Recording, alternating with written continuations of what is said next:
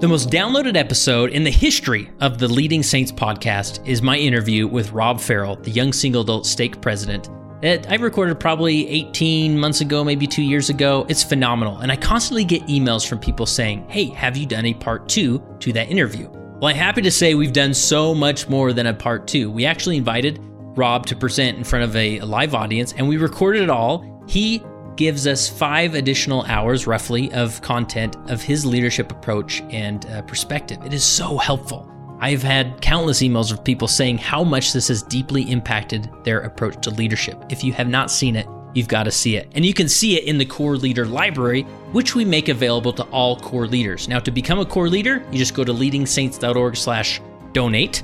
And there you can submit a monthly, quarterly, or yearly subscribing donation, and that gets you access to not only Rob Farrell's presentation in the Core Leader Library, but the entire Core Leader Library. So you got to check it out. Go to leadingsaints.org/donate and help us grow this organization and move it forward by becoming a core leader.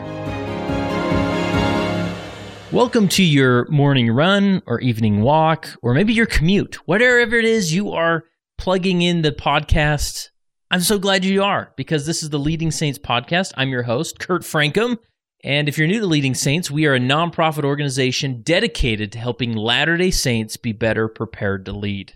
And we've done that through 375-ish episodes. I've lost track, but there's a lot of content out there. We invite you to explore it, and hopefully you'll benefit from the concepts, much like this episode where we interview Russell Brunson. Now, if you know Russell Brunson's name, you know Russell Brunson's name. He is a phenomenal marketer. Now, I don't just say this with hyperbole. Like Russell Brunson, if you were to ask most people in the marketing industry, he is quite literally the leading marketing thought leader in the world of marketing, and also happens to be a Latter-day Saint. He runs a company called ClickFunnels, and you've probably used ClickFunnels if you've been engaging with the Leading Saints content, because for all of our virtual summits, we use the ClickFunnels software to launch and run and allow people to register for our virtual summits. So Russell Brunson has not only created ClickFunnels, he's helped us raise tens of thousands of dollars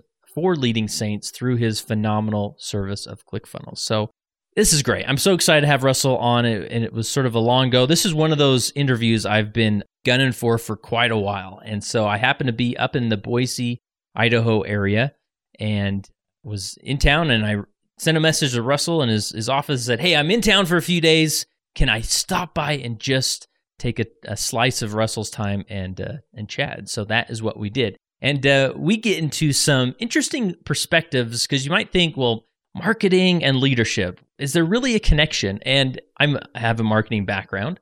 And so, of course, I say there is a huge connection between marketing, influence, and leadership. And Russell and I explore these things. We talk about his how he would approach a door as a missionary now, as opposed to when he did 20 years ago as a missionary.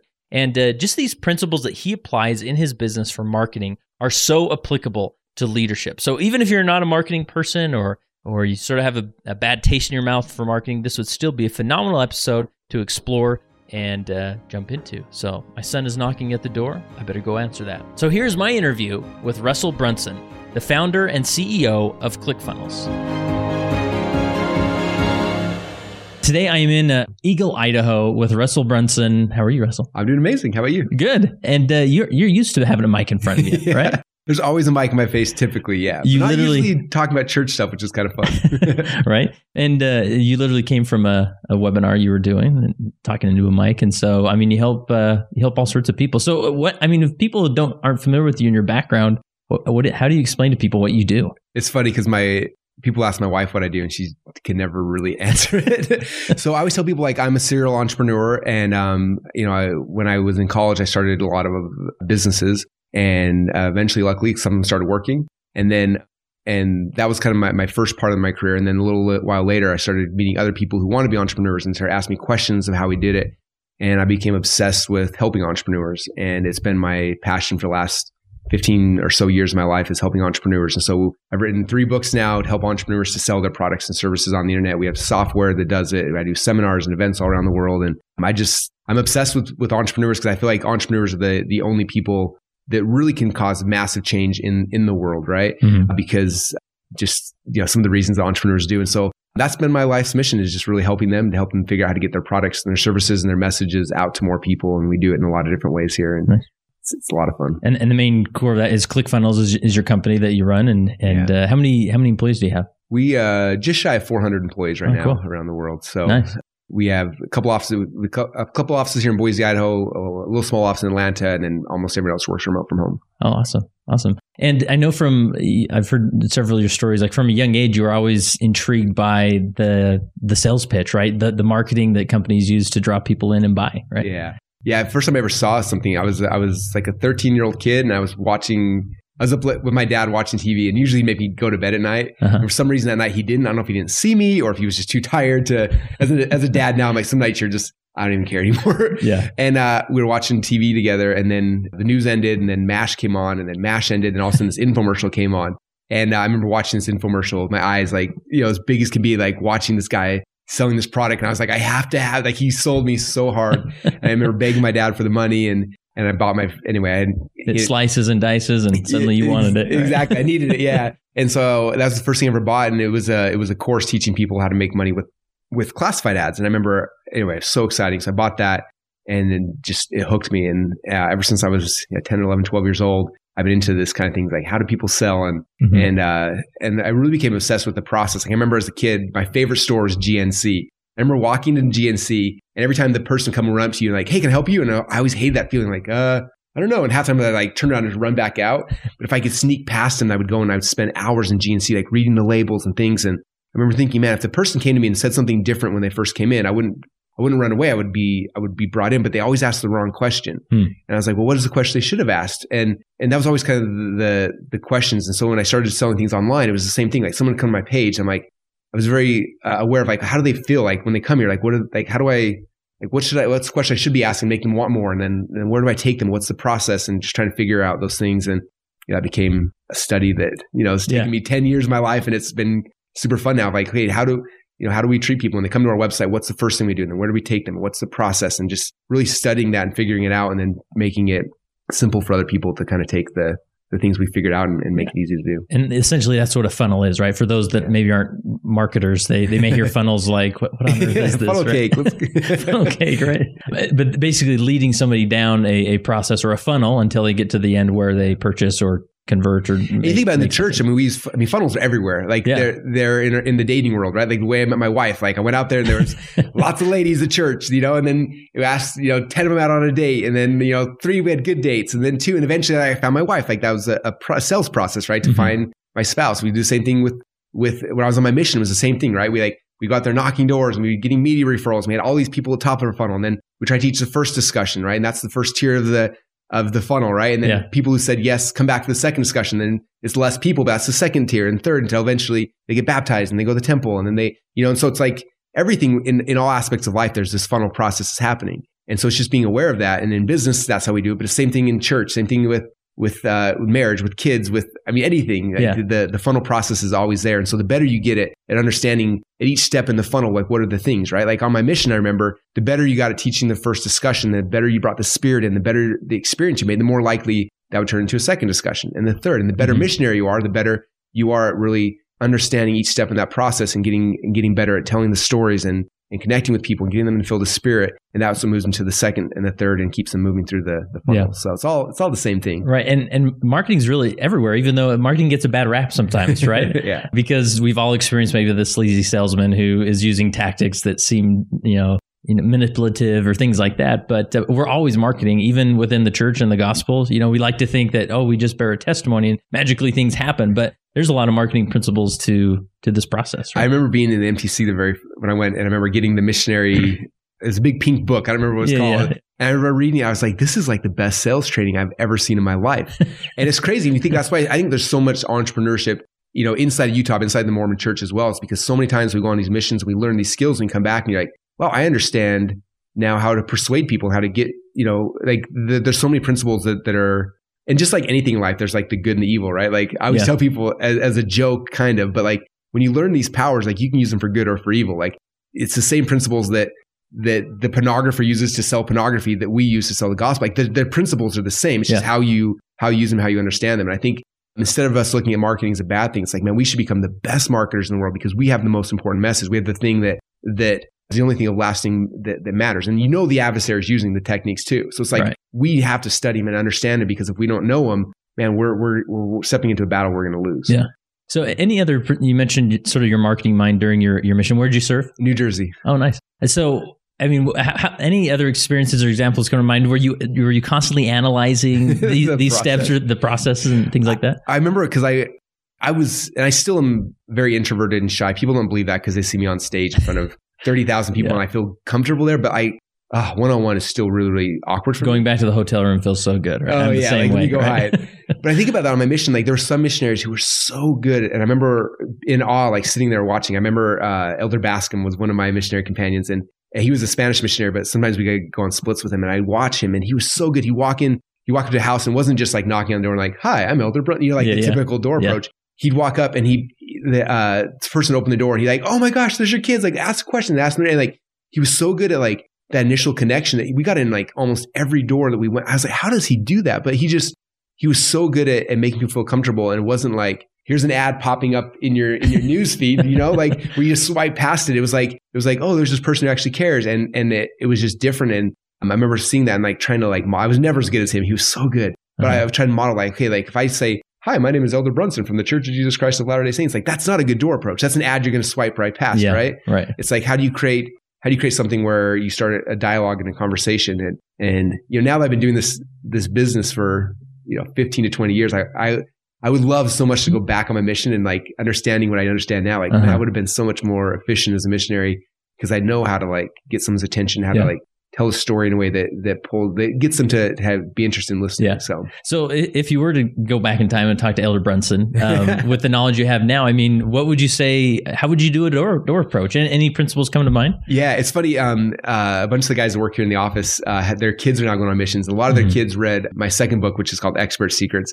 And in fact, one was on his mission right now in London. And it's funny because he's like, I used the Epiphany Bridge script today and like all these things. And so one big principle is, it took me a long time to figure this out, but I wish I would have understood on my mission, is this concept I call it the Epiphany Bridge. And what it is basically, if you think about in any aspect of life, it could be with the church, it could be with a product or service you're selling, whatever it is, there was some point in your life when you found out about it. And what happened is, and we know this from what we teach in the church, right? Like you felt the Spirit, you had an emotional change. There was a shift that happened, right? And it's not a logical thing. It's like I read this thing, I prayed about it, and the Spirit told me, and then you have this emotional experience, right? Mm-hmm. And then what happens? You have emotional experience, and you're like, oh my gosh, this thing is true, and you get so excited, and you go and you start reading, and you start studying, and you go into the deep doctrines of the kingdom, right? And you're like, you're figuring out all this stuff, and you're so excited, and you go on this logical journey now, where you're studying, you're learning, you're listening to conference talks, you're reading the old, there's all this stuff. And then when we find somebody we might teach in the future, we see our future person, and all of a sudden you're like, I need to explain to them the powers of celestial marriage. I need to tell them about the three kingdoms of, and all these things. And we start going, we start spewing this logical stuff on people. And we think because like we have all this logic now to base our conversion, we want to tell people the logic because that's what we want to convince them that's what's true. Or like, could a 14-year boy really write this book? I mean, come on, right? That's a logical argument, right? It's what we logically try to convince, but we don't understand is that nobody buys things logically. Like this is proven throughout, we buy things emotionally and we justify them logically. And so the thing that happens with our conversion, we're emotionally converted, and then we logically try to convince ourselves by studying the doctrine. And I think those things are important because it strengthens our testimonies. But then the worst thing is that we go out there and we become the worst salespeople ever because we go out and we start leading with the logic. Like, let me explain these things. And that turns people off and they run away. And what we need to go is come back and remember, like, what was the thing that got us to convert? This is why we always say, like, that's why they teach in the MTC, they teach, like, all the time, like, they share testimony. Like, don't Bible bash. Like, that's not going to get you never convert someone. It's like you have to share your testimony. And so in my book, we call this the Epiphany Bridge. So I tell someone, like, when I tell them about funnels, I don't sit down and explain them, all of the technical details about why funnels will convert Shopify stores and Amazon stores, all these things. Even though it's true, I come back and I tell them the story about how I figured it out. And if I can tell them a story in a way where they have the same emotional experience that I had, then they'll go and sell themselves logically themselves. And the same thing we teach in the church, right? Like, bear your testimony, help them to feel the Spirit. And when they do, they'll convert themselves. You don't have to do that, right? The Spirit will convert them and they'll logically figure out the answers on their own. But our job is to come and tell them the story, help them to have the same emotional experience that we had. And so when you understand that, it's like, well, how do I get better at telling my story then? Like we all have a story, right? Like, especially in today's world where, I mean, it's crazy how divisive things are now. And it's like the people that are in the church that believe, like there's a reason why you believe, right? Mm-hmm. And most of us have that experience, like something happened to us. A lot of times we're scared to tell the story, or it's so sacred to us we don't want to tell people. But it's like you have to understand, like that is the only tool we have to convert people. You have to be willing to tell your story, and you have to get better at telling your story. The more times you tell it, the better you'll be at telling it, right? The first time I told my potato gun story about why I like funnels, and none of you guys listening will now make sense, but my world, like they hear it and there's a potato gun in this office right now. Like I tell them the story about my potato gun DVD and how I sold it, and like I tell that emotional story and how it changed my life. Then people are like, oh my gosh, I need a funnel. I tell that story so much that it's annoying. Like every time I'm about, okay, here comes I hate it. Like it's the worst I've heard told so many times, but it's the key that gets people to follow me on this journey. And so for you, it's the same thing in the church. Like you have to get good at telling your story over and over and over again, because it's the key that'll get people to care and to want to know. And then after you've shared your emotional experience with them, they'll have, if you tell your story in the right way, they'll have an emotional experience at the same time. And then they're in. They'll go and they'll geek out on logical stuff themselves. You don't need to tell them that stuff. Yeah. And that's so helpful, because I think most people understand that sort of the emotional dynamic that's so helpful in that conversion process, or being intrigued by the gospel. And so, but we typically start with our testimony, right? I know that this is true. I know, and that, because that does have an emotional response. But I love the different approach or the spin on that it's actually the story that ends with the testimony, right? And formulating that story is important, rather than just starting with, I know these things are true. And just because you're weepy, maybe that'll project the Spirit onto them. But it really starts before that. I always tell people, like when you're telling somebody the principle, so the principle is like, I know this church is true. The principle by itself is not powerful. It doesn't cause the connection they need. You have to tell the story about how you learned or you earned it, right? How did you learn? How did you earn this testimony? Like, what was the experience you went through? When you tell that story, then the principle has value, right? Like if I come up to you and I'm like, hey, I know that funnels will grow your business. You're like, okay. Like, then that's the equivalent we do a lot of times. Like, I know the church is true. Okay. How does that affect me? It doesn't, right? Yeah. But if I come back and say, let me tell you the story about how I learned or I earned this thing, right? You learned it like because you were in a situation, or you earned it because of the things you went through to be able to discover this truth. So I tell the story about how I learned or I earned it. And so for me, if I go back and I tell that and I tell the story in a way, and all of a sudden they're like, oh my gosh, I need a funnel. And they have the epiphany. Like this thing, that's what I call the epiphany bridge story. You share how you had your epiphany. And if you do it right, you're not telling them like, this is the epiphany, like the church is true. Like you tell them the story and all of a sudden they're like, whoa, the church is true. Like you want them to have the epiphany. You don't want to just shove it down their throat. Yeah. And so you do that by telling them the story about how you learned it or how you earned it, your testimony. And when they do that, that's where you create this environment where the Spirit can come, it can touch their heart, and all of a sudden they'll say, whoa, the church is true. Like that's the magic. And because you don't want them to have Russell's epiphany, you invite them onto the epiphany bridge for their own epiphany, right? But because you don't want someone like, I met this guy named Russell, and he's in New Jersey on his mission. This is the experience that happened to him. So it's true. Like, no. You want them to be like, this is my, like, they need to have their own story. Yeah. That's powerful. So it sounds like, going back in time, talking to Elder Brunson, I mean, really taking the time to say, let's sit down for an afternoon and let's figure out what your story is and how to articulate it in a way that's really going to impact people. I mean, that would be good exercise. 100%. And what's interesting about story,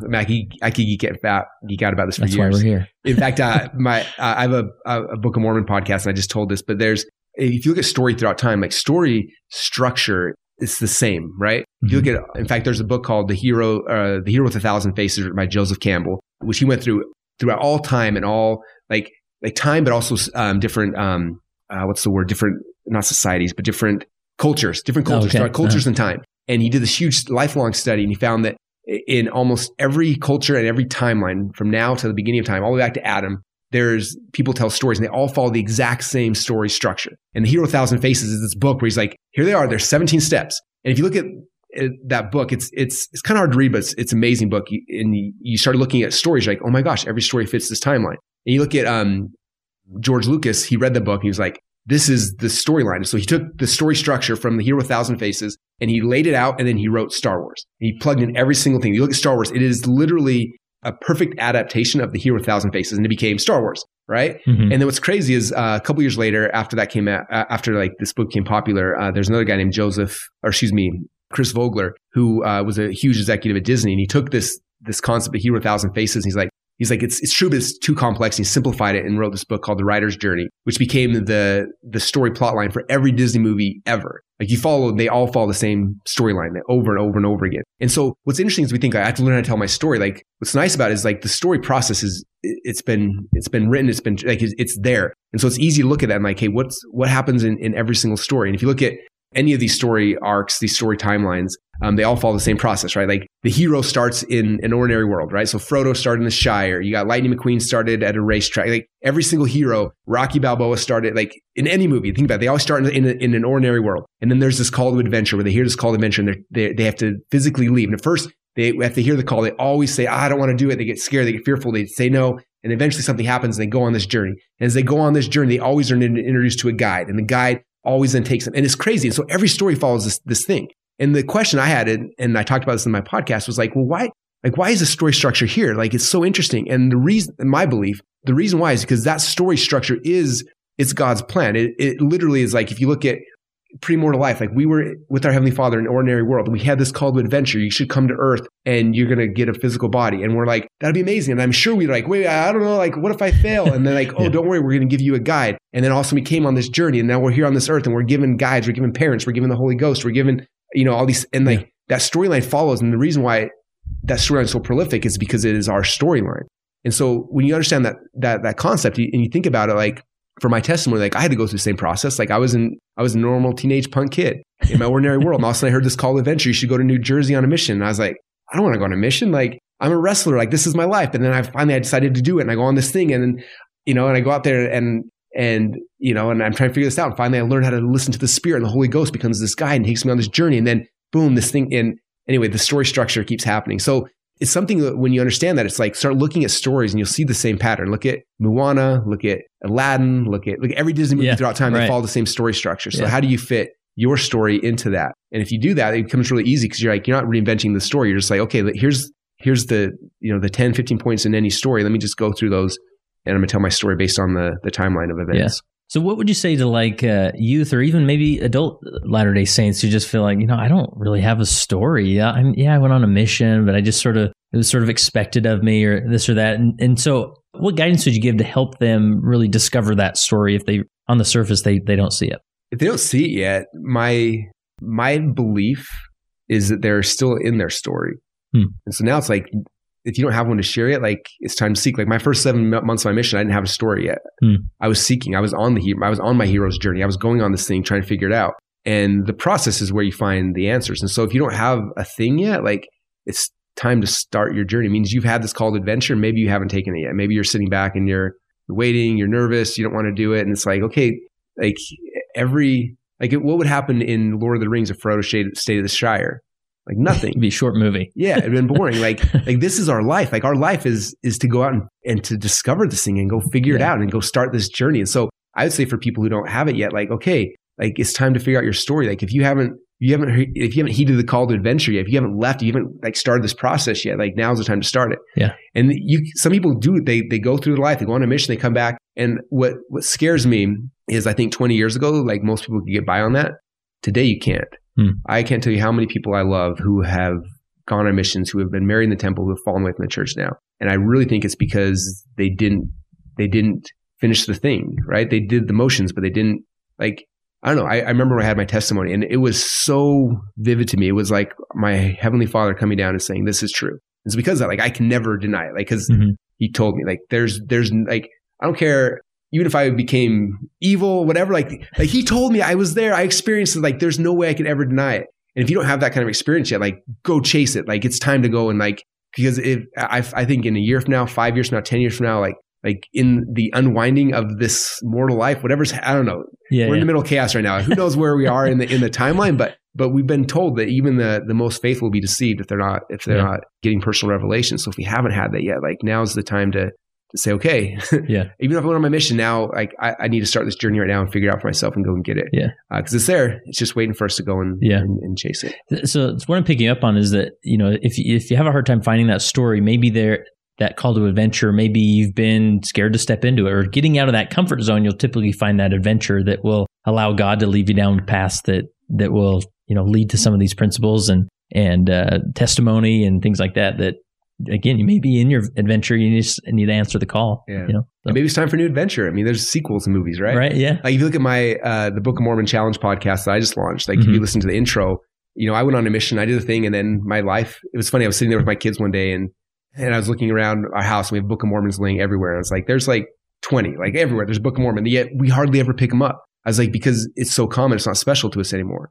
And I was like trying to think, how do we make this special? So for me, I was like, what if I found something, like how do I make this special again? And so I went on eBay and I started searching, and I found an original copy of the Book of Mormon, the original 5,000. And I saw it, I was like, that would make this special to me again. So I went and I bought it, and I got it, and I did this really cool family at the kids where I told them the story about everything, and I pulled it out, and they're like, oh my gosh. And it became special again. And I was like, I started this podcast because I want to make this, like I want this book to change my life again. It did before, but I've been stagnant for a long time. Like it's time to start this journey and do it again. And so for anyone here, like, I'm in a fortunate situation where I can go and buy something like that. Most people can, I understand that. But like, how do you make it special again? How do you make it so it's not just like, oh yeah, I got Book of Mormons, like they're laying everywhere. Like, how do you make that book special to you again? Like, there's got to be a way to do it. And so it might be, you need to, I don't know, it could be anything. It could be like, I'm going to go and I don't know, buy a new Book of Mormon, for example. I'm going to go and I'm going to read it backwards. I had somebody I know who read from the back at the beginning because I wanted to get each chapter out of story context and just find the nugget. Like whatever it is, like find something to like make this exciting for you again, or to do a challenge. Or like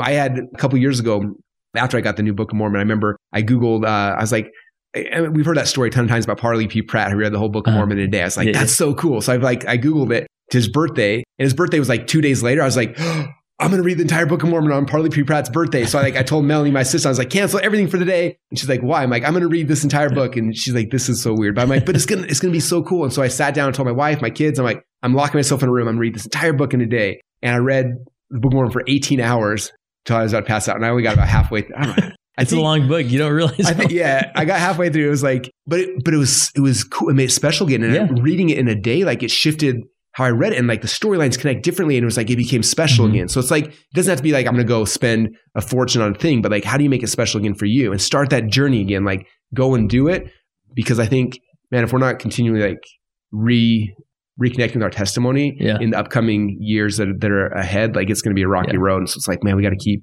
doubling down on that. Yeah. In the leadership context, I appreciate sort of how you invited your children into that experience, right? You made a story, a sort of narrative around it, then you revealed the Book of Mormon, and then sort of inviting them like, let's make this special, right? Yeah. And so in a leadership context, I would imagine whether an elders quorum president, relief society president, bishop, like you're constantly trying to formulate a narrative that you're inviting them into, right? We're not just showing up on Sunday, so, the sacrament's important, we should do that. But how can we formulate a narrative where we can invite people into so that they can have this epiphany that's going to, again, renew that testimony and the adventure that's in the gospel? Yeah, it's interesting because so much of the church, we get so much into the pattern of it, and that's the problem with patterns. And this is from advertising, like for me, it's like I'm always trying to figure out what's the pattern interrupt. What's the thing that's going to interrupt someone's attention so I can grab their attention? But what's interesting is the pattern interrupt after, like, so for example, I'll see like a cool, we'll create something new, like a new kind of ad, right? Like the other day, I found this guy who does pancake art, right? So he does a camera above his pancake thing. He doodles also pancake and he flips around, and all of a sudden, like, there's this amazing picture. So he did like Elsa and Anna and all these like cool things. So I paid him. I was like, can you do my book cover? So he like pancaked art on my book cover. You flip it over, and it's like, oh, there's Russell's book. And so like it's a pattern interrupt. So that's an ad now that we're running, and it's doing really, really well because we're like interrupt someone in there, scrolling through Facebook or Instagram, and they're like, what is this pancake? And then oh, it's Russell's book, and it converts good.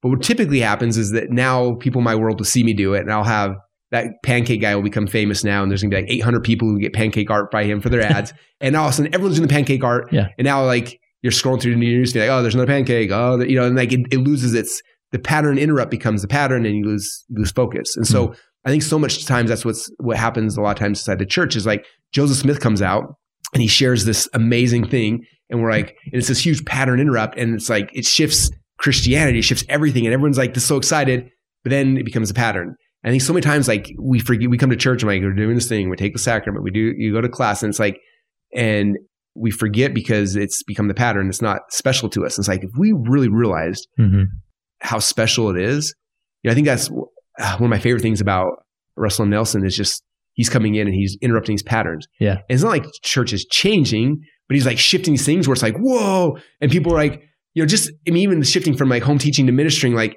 on paper, it's like almost the same thing, but he's like, let's shift it. Let's interrupt this pattern. So all of a sudden people start doing it and wake them up. It'll shift their thing, church shifting and like all these things. And like, anyway, from a marketing standpoint, I love it. Like I love him coming in and just doing these things, even though if nothing else, it brings more attention back to it. And I think, and I'm not perfect at this by any stretch, but I've tried with our kids to like, how do we make the sacrament special? Like, how do we tell that story again? How do we get them excited? And how do we, and try and bring stories around that. So during our family nights or things like that, it's telling a story where all of a sudden it's like, ooh, that thing became cool again, or this thing and it became cool again, and trying to like interrupt that pattern so that the thing that's so sacred to us, we can remember the value of it, as opposed to like, oh, it's the thing we do on Sunday. We eat this bread and we drink this water and then we go to class, which is kind of where we're at now. I mean, think about just right now as we're recording this, we're in the middle of coronavirus. We're all having church from home. Think about the first time we all get to go back to church at church. Like now it's special, right? Yeah. Because we lost it. Mm-hmm. Where before it's like, we took it for granted. Like no one cares. It's just what we do on Sunday. Right? Yeah. And now it's going to be this cool thing. And so anyway, it's just interesting. Yeah, no, I appreciate that. The principle of the pattern interrupts. And it doesn't have to be something like expensive or overly dramatic. Like it's really in the little things, because in our culture, we really like tradition, right? Like, oh, we have that chili cook-off every year in October, and it's, you can't miss it, right? And the new bishops, like I don't dare change the chili cook-off, right? But to really, as a ward council or as a group, to step back and say, okay, let's identify the patterns in our ward, and what are some pattern interrupts to really make it different. One that comes to mind that I just got a text. This was years ago. I was serving as a bishop in the South Salt Lake ward. And there's this older high priest in the ward, and it was his birthday one Sunday. And so I went into the high priest group at that time, and I said, all right, everybody follow me. And we all went down the hall, went up to the library or the primary room. And I explained to the kids, it's Gary's birthday. Well, you sing him a birthday song, right? And so that was like 8 years ago or something. Just last Sunday, he sends me this text saying, hey, I remember that time that you led me up to the primary room. Like that was a pattern interrupt. Like something's, how often do the high priests walk into primary, right? But it was so simple, but it was so impactful for that person that it still has an impression on today. Like I think those little pattern interrupts, you can get a lot of mileage out of them, right? Yeah. I have a friend who shared this concept. It was super cool. We were actually at a mastermind retreat in Puerto Rico, and we'd done 3 masterminds with this group. And the first one, we were in Wyoming. We shot guns. We did all these crazy things. Second one was in Puerto Rico, and the third one was in Puerto Rico. And he started talking about, if you look at our lives, how people always say like every year life goes faster and faster, and life seems like it's speeding up, and the reality is it actually is, because what our brain does is it looks at the thing, right, where it's like, if it's like every single day you do the same thing, your brain just deletes, right? Putting on your socks, like, do you remember putting your socks on today? No, because your brain's like right. Socks on, deleted, gone, like it just deletes all the stuff, the patterns that keep happening, right? And so he talked about, he's like, the first mastermind we did was in Wyoming. We shot guns and we were like flying in helicopters. It was this crazy thing. He's like, I will never forget that time because it was amazing. The second trip we were in Puerto Rico. It was amazing. All these things. He's like, the third trip we're back to Puerto Rico. He's like, I'm having a good time. He's like, I probably won't remember most of these things. So my brain's going to literally delete it because we did this before. It's like, oh, I've already done this. And it just kind of, it deletes these things. He said, if you want a longer fulfilling life, he's like, what you have to do is he called them event horizons. You have to have these event horizons that are different, that your mind will remember, because it's like, oh, this is a cool thing. So for him and his wife, they try to find one event horizon per month to extend their life. He's like, the life that, you're still going to live the same amount of time. He's like, your brain's going to remember it and it'll make things feel longer. Yeah. I think the same thing with church. Like, think about every church you've been to since your mission, right? So I'm almost 20 years off my mission. I'm trying to think about what do I remember? Right. There's not many experiences, right? Maybe a baby blessing of a child, right? Or yeah. So how do you, in your quorum or your church or whatever, create these things like you talked about right now with the high priest? Like, that was an event horizon he will never forget. The kids will probably never forget, because it was something different. It was something unique. And so I think so much of us, we try to get in ritual, which is good. There's so many good reasons why we do rituals and from morning routines and things like all sorts of stuff to set yourself up for success. But it's also the things you remember aren't the rituals. It's not the thing. It's it's the interrupt. It's the event horizon, whatever you want to call it. Yeah. And so how do you create more of those things in your ward and your family and your things? I still remember as a kid growing up, I remember a few vacations that were in my head, but I'm sure we did way more stuff that it's gone. Right. I don't even know. Yeah. And it's not that we need to turn, our organizations into the circus that every week, what's the theme today? Oh, pancakes and sacrament. Wow, this is interesting. Right. But nonetheless, just being self-aware of the things you do and saying, is this a pattern? Are we really getting the same value the 10th time as we're getting the first time when the elders quorum decided to go on this camp out together, right? Like, how can we tweak it so that it's more impactful in this event horizon? I love that term, right? So that they remember it, and also they have an emotional experience with it that then hopefully deepens their conviction in the gospel, right? Awesome. All right, we've talked about like story, pattern interrupt. We need this. It comes in 3. So what's another, like, if you were standing in a room full of bishops and Relief Society presidents, and they were saying, Russell, help us out. Nobody's coming to our activities. Nobody's listening to announcements. Help us out. Like, what would you do in those positions? Oh, that's good. So for getting like members to show up. So or just generally leadership thing, because a lot of people, you know, and you probably face this in your business. People can disengage, or they're just going through the motions or things like that. And so, you know, story and pattern up is a great way to do that. Anything else that you would do to re-engage a ward? Yeah, I think we do something really cool with our marketing team. We do these marketing retreats. We'll take part of the company and we'll go somewhere. And I think a lot of times, especially in the church, is we go to church, we see people on our Sunday best, we kind of know them all superficially, but not well. Mm-hmm. And it's really hard to serve people when you just know them superficially, right? Mm-hmm. Like the families, I think about the families I was a good home teacher to or a good minister to were the families that I knew something about, that you know what I mean? Where I cared about on a different level. The ones where it was like, hey, how's it going? Let me read the lesson. All right, see you next week. You know, like you don't have the connection. And so we did an exercise that was, I've tried to pitch my elders quorum presidents in the past. This is probably why they don't ever make me anything like elders quorum or bishop, because they would like, what's this guy gonna do? I would shift things up a little bit, but we did this with the team, and it shifted our company for sure. So we did a retreat. We had everyone come out, and we did this thing. We call them lifelines. And so what happened? We had a little whiteboard up there, and every person had to come up, and basically you draw a lifeline of your life. And so there's like a line down the middle, and then there's like, you know, when I'm 0, 1, 2, 3, all the way to however old you are. Uh-huh. And then there's peaks up, which is like emotional, like amazing things happen, and then down things that were depressing or hard in your life. And so you go through the beginning. Like, so for me, I was like, okay, when I was born, I don't remember anything. And then I was in like elementary school. I remember I was kind of sad every once in a while because like I was kind of awkward. So I had my downline a little bit, and then come back up, and I was like, but then high school started and I started wrestling. I loved wrestling. So I had a peak in my timeline, right? And so it became my passion. I was obsessed with it and all sorts of stuff like that. And then my junior year, I won the state title. So I was state title and like, was way up here and it's the best thing in the world, you know? And then my senior year, I was coming back. And then my senior year, I actually lost state tournament. When I dropped down, I took 3rd in state. And I was like, I was questioning myself and like, was I actually any good? Like my whole identity was tied to that thing, and I lost it. And I was like, oh, like miserable. I had to figure out a way to like, how do I recover from this? And then I started training for like 7 hours a day for the next 2.5 months because the national tournament was coming up. And then with the national tournament, I actually took 2nd in the nation. I became an All-American. It was amazing. I got a scholarship to wrestle BYU and all this stuff happening. And then I got called on a mission to and then I had a girlfriend who I was going to marry. And then I got called on a mission, and I was kind of scared. So I kind of dropped down to more neutral. And then I went on my mission, and it was really hard. And I dropped down, and then I didn't really have a testimony. It was like scary. And then I got a Dear John letter, and like, boom, you know, and like my girlfriend was getting married, and like it was so depressing. And then 2 weeks later, we were tracting, and this thing happened, and you know, and then boom, and then going up and down my timeline. And then this is where I have a handicapped sister who passed away, and it dropped down, and I'm telling you all the aspects of my life, from business, from personal, from religious, like all these things, the ups and downs. And you do it in like 10-minute time, so you're going the ups and downs.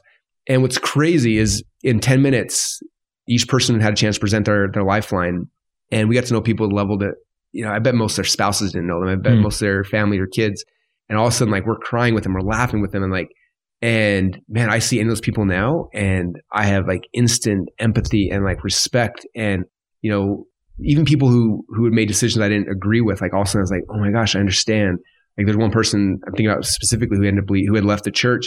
And, you know, I was kind of like thinking like, like kind of bothered me. And then I heard their story. I was like, oh my gosh, like I have so much empathy now. Like I understand, like what would I do in that situation? Like, you know what I mean? It shifted it for me, and the dynamic of the group. It's like, man, if I was Elders Quorum president, that'd be the first thing I'd do. Like, hey, we're having Elders Quorum presidency of my house for 3 days, and we're timelining out because I want everyone to get to know each other. And then when it comes to Elders Quorum meeting, it's not like this superficial thing. It's like now we can actually talk about people struggling with pornography addiction, talk about people who are struggling with the church, about just all these things that like are taboo. We don't talk about these things because you know, we're here to read the lesson. And it's like, no, if you really want to create change, you have to understand people at a different level. And so, I don't know, something like that. I think you do that in the young men's program or young women's or something where you could get to know people and like at a different level. it just gives you the ability to serve people at a different level and have empathy and understanding differently too. Yeah. And I think going back to the principle about stories, well, obviously you're helping individuals develop their story, right? Or really put it down on paper so they understand it. And it's those moments of suffering that when you have an opportunity to articulate that suffering to another human being, you can't help but that, well, it's a vulnerable thing. And so there's going to be connection there, right? And then you'll be a completely different Corm when it does come time for Sunday lesson, right? Because it's true that I don't think any leader means for those lessons to feel like superficial. Everybody wants a deep, connected lesson, but they think, I don't know how to get there. But what a great tactic to sit, go retreat or go to someone's house and say, all right, everybody do it, and we're going to have some of you share and see where this goes. It'd be powerful. It's cool because it makes a safe spot. People can be vulnerable. And if you study Brene Brown stuff on vulnerability, it's really good. She talks about awesome. When you're vulnerable, you feel small, but when people see you vulnerable, you look big. And it's like, that's the thing also. It's like getting people to do that, especially like, I think about my kids right now. I've got twins that are teenagers that are like, it's tough. And I'm watching them all trying to be, they're so scared of being vulnerable. They're trying to be somebody else so they can protect themselves and their, it's like, and if you get their friend group together and get them to break those things down, like it would just change so much stuff for them. Yeah. So as we wrap up, anything else? You mentioned the Book of Mormon Challenge podcast that you put together, sort of just a fun Book of Mormon focused podcast. What more could you tell us about it? Yeah, it's been a really fun project that it's funny because I felt impressed to do it a couple times and I didn't because I was like, I have so much stuff happening and I'm publishing, like I publish all these things in the marketing world and all these things are happening, but definitely impressed. And after I got the Book of Mormon, the original copy, I was like, I feel like this is what I'm supposed to do. And so the basic was just a challenge of like, and a lot of it was not for people in the church. It's been fun because people in the church are the ones who actually listen to it a lot, but it's become like this missionary tool for me because people are always like, what do you do, Russell? And, you talked about earlier, I did a whole presentation for our church group called Social Media Missionary Secrets and how we use social media to open conversations. And people always ask me like, you have a following of millions of people. How are you not scared to like share these things? I'm like, well, I do it in a very strategic way. And then I have a place to send people. So now like I share things on social media where I'll show a picture of me with a picture of Christ or a picture of things like that. Not all the time, but often enough that they're present. And what happens is the Christians who follow me are like, oh my gosh, this is amazing. And then the people who are struggling, who are wondering, who are looking for more, it gives them an open space to be like, hey, I saw your post. Like, what is that? And I'm like, oh, well, go listen to my podcast. Like, go kind of explain the questions. And it gives me a place to push people. I have a lot of friends now who are LDS who are, it's a scary thing. And so like they'll post something on social media and they're like, go listen to Russell's podcast. So he explains it over here. And so it's become a really good missionary tool. It opens so many discussions. In fact, it was crazy. I was at an event and one of the other speakers of the event, he's an LDS guy. And he listened to the podcast and he was like, I want to share this with everyone here. He's like, would you be willing to? I'm like, well, I guess, but like, this is my event. Like, I'm not going to come and like, and so he was he was the last speaker for the day and he got permission from the event host. And he's like, at the end of the thing, he's like, hey, just so you guys know, he's like, I have something really special. You don't have to be part of it. If you want to, you can. And he's like, Russell, who spoke earlier today, and me, he's like, we're there's something we want to share with you. We're really passionate about, really believe in. It's religious. So if you're not comfortable, feel free to leave and it'll be totally cool. But if you want to come back, we're gonna talk about it in like 15 minutes from now. So anyway, gave him a way to break. So we broke 15 minutes. We came back and over 100 people came back in this room. And he ran up into it was a Hilton or a Marriott, and he grabbed 2 Book of Mormons out of the thing. Oh, yeah, sure. And so during the break, he used to write our testimony inside the Book of Mormon. And he's like, okay, Russell, we didn't have anything planned. We start talking about it. It was like, Russell created this podcast about this thing we could love about. I'm going to turn to Russell. And he turned to me. And I was like, oh, hey. And so I'm like on the stage in front of 100 people talking about the Book of Mormon and the challenge. And we challenge everyone to read the book. And then he's like, for any of you guys who will take the challenge right now, the first 2 people who run the front, we're going to give you these books, a Book of Mormon, has Russell's and my testimony written in the front of them. And we had people right in the front. We gave them the books. We challenged everyone, and we had 100 people commit to go listen to the first episode of the podcast. And I was like, awesome. I feel like Alma and Amulek, like out in the village. Like anyway, it was like one of the coolest experiences ever. And so that's kind of how it started. I did 5 or 6 episodes, and I kind of got stuck. And I didn't know, that feeling where you're just like, I don't know what to do next. Like I did all the pre-stuff, getting people excited. Like I thought my goal was to get people to read the Book of Mormon, and that was kind of the goal of it. And then I was like, now what do I do? I didn't know what to do. And so for almost a little over a year, I was kind of stuck. Like I don't know.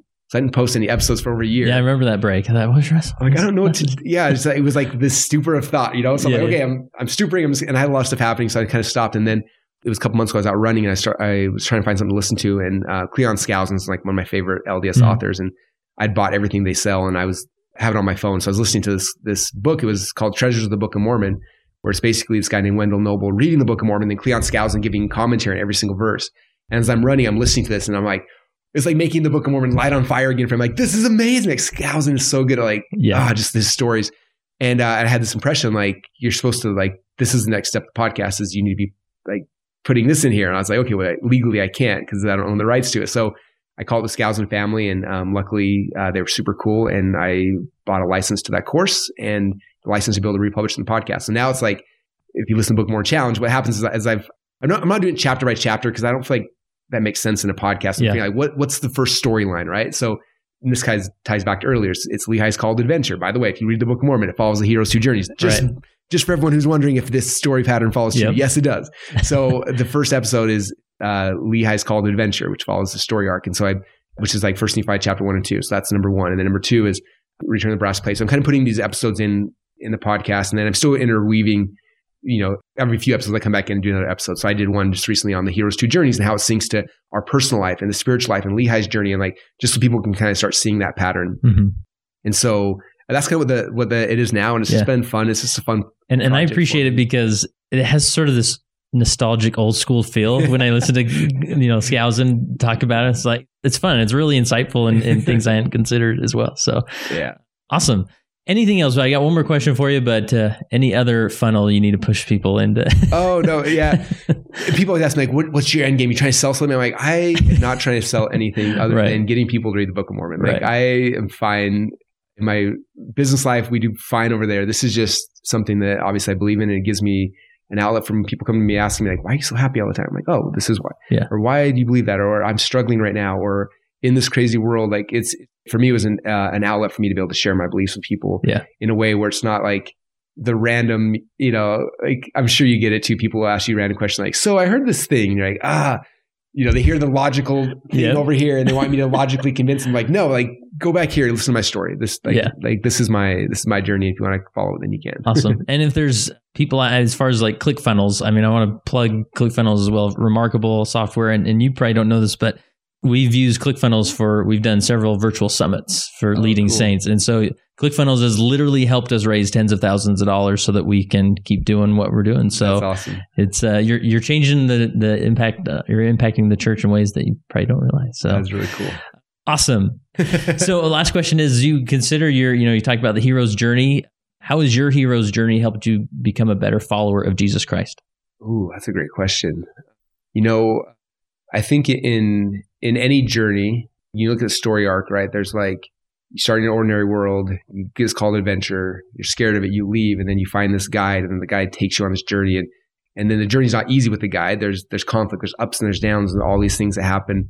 And then at the end of every story, there's we call it the hero's two journeys. There's two journeys. The first journey is the journey of achievement, right? This is the journey that anyone who's watching the story knows about, right? Like Frodo's trying to take the ring to Mordor to kill the ring, right? Lightning McQueen's trying to win the Piston Cup. Like Rocky's trying to, like everyone, there's always the journey of achievement. And that's the journey that we're all let in on and we're watching. But the second journey is this journey of transformation. And this is who do you become on this journey, right? And, I look at my journey so far in this world, and there's tons of little micro journeys too. There's my mission journey, there's all these little journeys, but journey as a whole. And you come in here and like, who is the guide? The guide that we have from our Heavenly Father is the Holy Ghost, and the Holy Ghost guides us and leads us. And there's all this conflict, and you look at the conflict in the world, and you look at constant thing, and the better we get at listening to Holy Ghost, the better we get at listening to revelation, it guides us through these things as we're trying to achieve something. And I think that, for me, I look at my life like in wrestling and in business. I'm always so big about this, trying to achieve something. Like I have an insatiable desire to like chase these goals and try to get my hand raised again. Like that's the thing I'm always chasing towards. But as I've been doing this, and what's been the coolest thing for me is just like this journey of transformation. And the journey of transformation inside the gospel is 100% Christ. Like all of us are coming because we're trying to achieve something, but somewhere in that journey, you realize that it's not you, that it's not, you're not as special as you think you are. You realize that you're a tool in the hands of someone greater.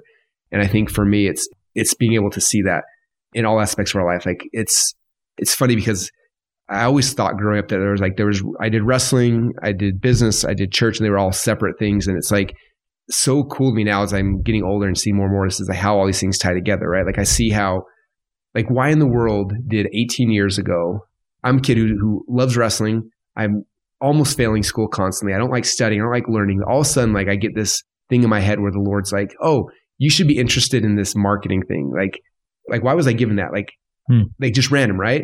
And I didn't understand it, but I was like, for some reason, like this is interesting to me and I want to geek out. I want to go deeper. And it becomes my career, becomes my business, right?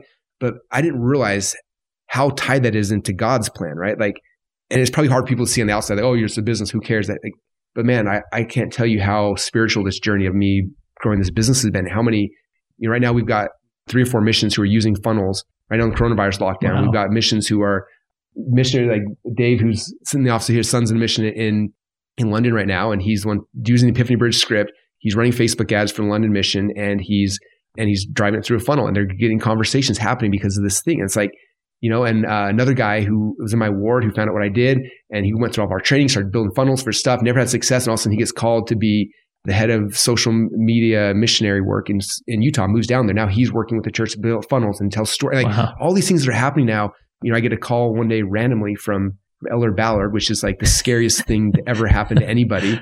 I'm like, either I'm getting excommunicated or I'm the mission president. I don't want either of those things. Right. Yeah. And he's like, hey, I heard about what you do. And there's this thing called Operation Underground Railroad. And I feel like you should be helping with this thing. And it's like, how did that even happen? And now, we've raised multiple millions of dollars for this organization, help save, tons of kids. It's like, man, the more that I realize that like, if we just like listen to the voice, listen to the Spirit and follow it, that we're literally being used in a plan bigger than our own. And I think if people understood that, it would get you more excited about wake up in the morning. Like this thing, like sometimes it's like, oh, I'm just a cog in a wheel. I work at this company, but it's like, what's that company's mission? How is it affecting something that the Lord needs to happen over here?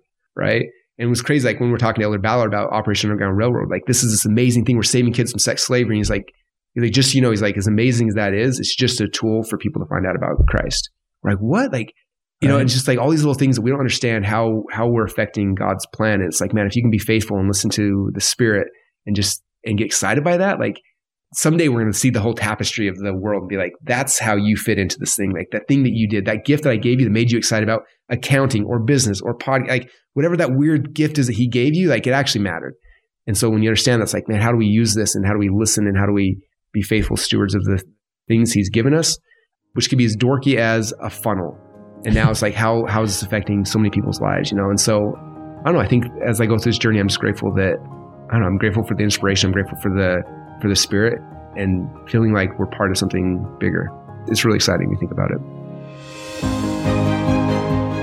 That concludes my interview with Russell Brunson. Wow, what an honor, and he was so kind as I left his office. Just, I was left with arms full of product, swag, and books that will definitely help us expand the reach of Leading Saints and help us continue to market our mission to the world of helping Latter-day Saints be better prepared to lead. So big shout out to Russell. Go check out his podcast, The Book of Mormon Challenge. Wherever you're listening to this, just hit the search bar and look it up. We'll also link to it in the show notes.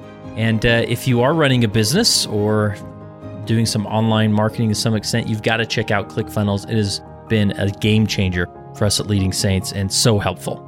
And remember, text the word LEAD to 474747 and join the Core Leader community today.